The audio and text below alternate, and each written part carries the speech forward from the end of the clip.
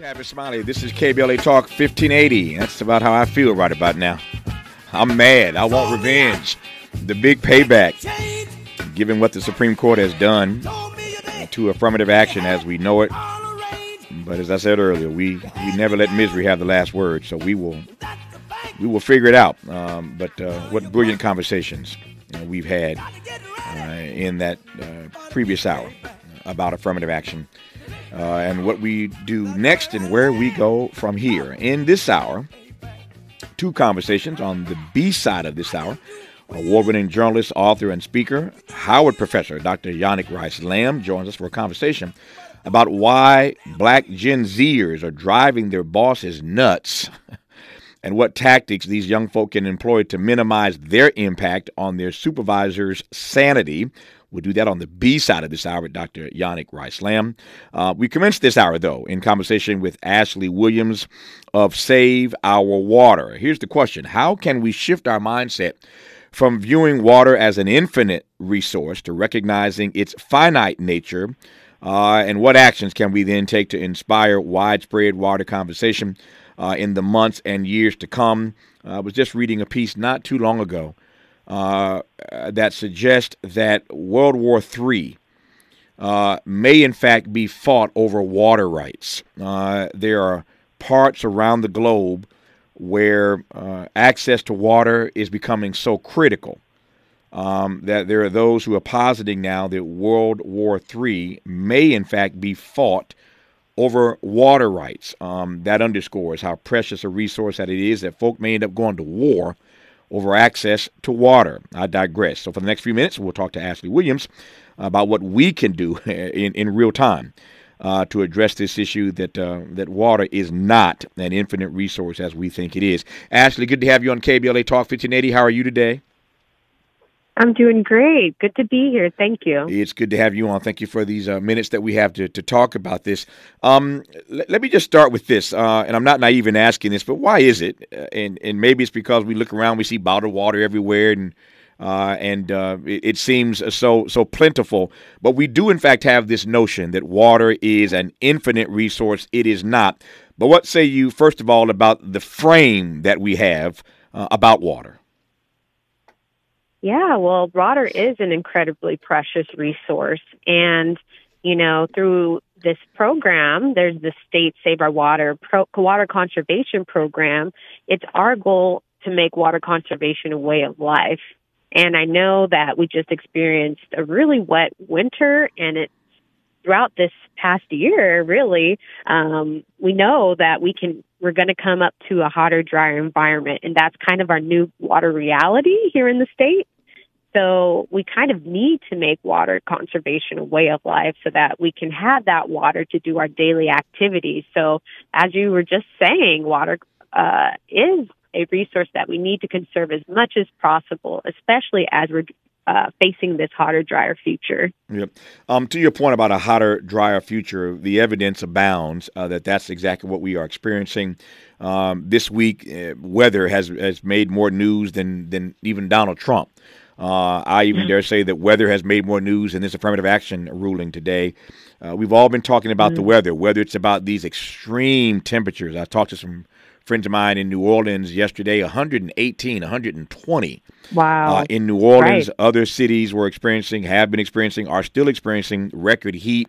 I've got to head back east in a couple of days, and all of my friends and family in the Midwest and on the East Coast are dealing with the air quality, courtesy of these wildfires in Canada.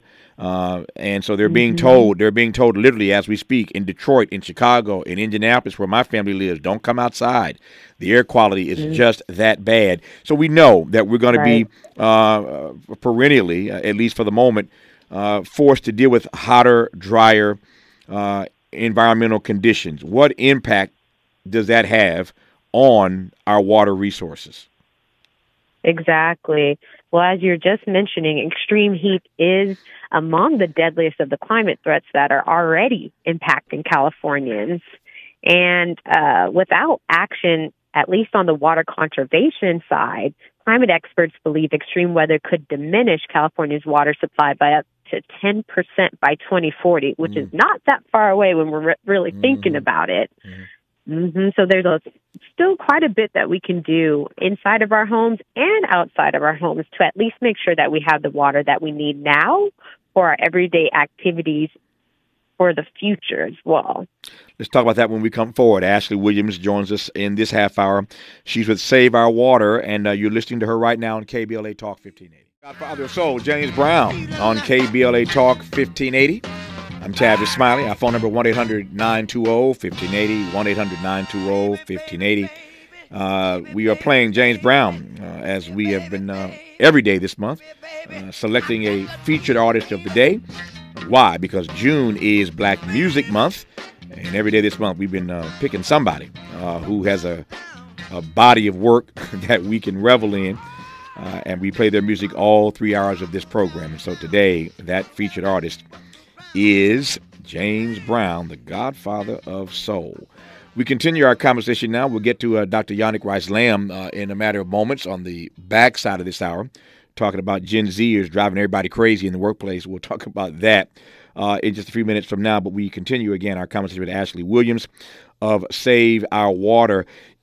You made this comment earlier, Ashley, and I want to come back to it, that we all know this.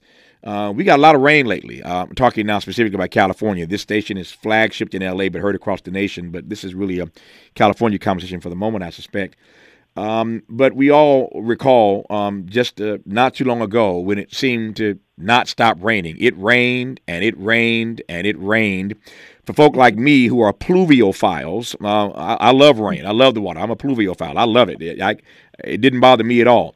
But a whole lot of us in California got sick of all of that rain. I had friends and family back east calling me, asking me if we were okay or if I'd washed away already, because they were watching the news of all the rain that was dropping in California.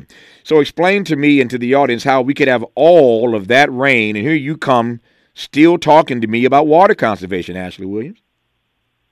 Right. I know. It's pretty crazy because the rain was very recent, as you're talking about. But we're kind of in this new water reality and new weather reality that swings between those extreme wet and extreme dry periods. And so just like you were mentioning earlier, these temperatures are heating up across the state, even as we move into the weekend. So although we did have a lot of rain and wet weather, the heat is coming for sure. And we're going to face more dry periods. So it is pretty much essential for us to save the water that we can while we have it, and do these kind of daily lifestyle changes like planting a water-wise garden so that we can save the water for the future, for those needs that we will need of that precious resource. So although we did experience a really wet winter, and it was really great for the state to see all of that water, we know that won't last forever. Yeah. So we need to do what we can now to save for later. All right. So I've done enough of these conversations in my career to know that you have a list in front of you of all the things you want to share that we can do to conserve our water. Yeah, this ain't my first rodeo, Ashley. So give me. I'm going to pass the mic to you. Give me your list. Take your time of all the things that we can do to conserve water, at least here in the state of California. Take it away. Definitely. So some of the top water wasters, and interestingly enough, leaks are kind of at the top of that list. So outside irrigation leaks and household leaks can waste nearly 1 trillion gallons of water annually nationwide. And an average household leak can account for nearly 10,000 gallons of water wasted every year. So with the right tools and info, many of these leaks inside and outside the house can be easy to identify and fix. Another big water waster are those big green grassy lawns. So alternately, water-wise landscapes can be beautiful, colorful, and low maintenance, and hopefully save you some money there. And that can be an option for saving water. So water-wise plants, shade trees use little to no water once they're established. And Californians can check with their local water agencies to kind of find out what are the best plants for the area and some resources to help them essentially reimagine their home landscapes away from lawns. So those are the big water wasters, the leaks and those yards that could help cut some of the water use that we're all seeing across the state. Well, one of the things, and I don't mean to make you political, but you'll take my point, and since you're the spokesperson for this, I'm sure you can handle it. But one of the things that we talk about all the time on this station, of course, is inequality. Inequality, if I can say it, inequality comes in a variety of forms. And in a place like Los Angeles, there is extreme wealth, as you well know, and there is extreme poverty, as you well know. I was just, matter of fact, let me just pivot for a second. I was just reading during the last break some news that just came in that is devastating to read. And we spent the first part of our program today, first hour, in tribute to Tom Bradley. Let me just tie all this in together, and you'll see where I'm going. So give me a second here. We spent the first part of our program today talking about Tom Bradley, and we were offering tribute to him. And I had the honor of working for Tom Bradley earlier in my career, so I got to L.A. Tom Bradley, awesome. 50 years ago this week, was inaugurated as the first African-American mayor of this city on July 1, 1973. In case you missed hour one today, Tom Bradley was installed as the chief executive officer of the city. He went on to serve for 20 years, 5 consecutive 4-year terms, historic as leader of this city. And here we are all these years later, still dealing with an issue that he was dealing with, but the issue has become much more acute. It's become worse. And so the numbers are out this morning that suggest that homelessness continues to soar in this city, jumping 9% in L.A. County, 10% in the city.